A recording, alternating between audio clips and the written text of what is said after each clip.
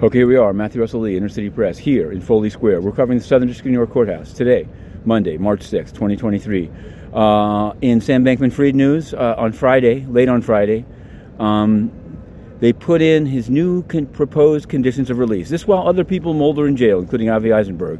Sam Bankman-Fried is going to be using SQL, Python, Zoom, because it's very important that he get his discovery. I totally agree, except that those who are detained have none of those programs. In fact, in the case of, for example, Joshua Schulte, not a laptop, and apparently not a typewriter either. So there's that.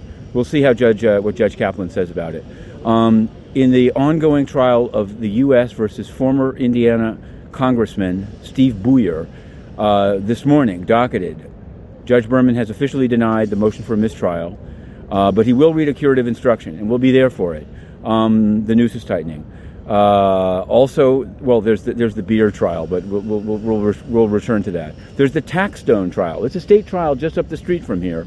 Podcaster, rapper, Taxstone, Troy Avenue. It was hard to find, but we found it, and we covered it last week, and we're going to be doing our best this week. We're going to, in a new segment called the Downtown News Service of Inner City Press. Look behind me, and you'll see a scaffolding on Duane and Lafayette at 10 o'clock, not that long from now.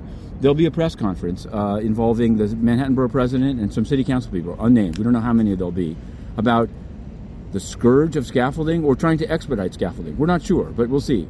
Now, all politics is local, but let's go global. Antonio Guterres, the Secretary General of the United Nations, went to Iraq on a junket. He didn't go, of course, to the earthquake zone of Syria or Turkey, but he went to Iraq. And who did he meet with? Who did he take selfies with? Well, a U.S.-designated human rights abuser and a U.S.-designated terrorist. Yes, we've written the story, and you can find it. We've tweeted the photo.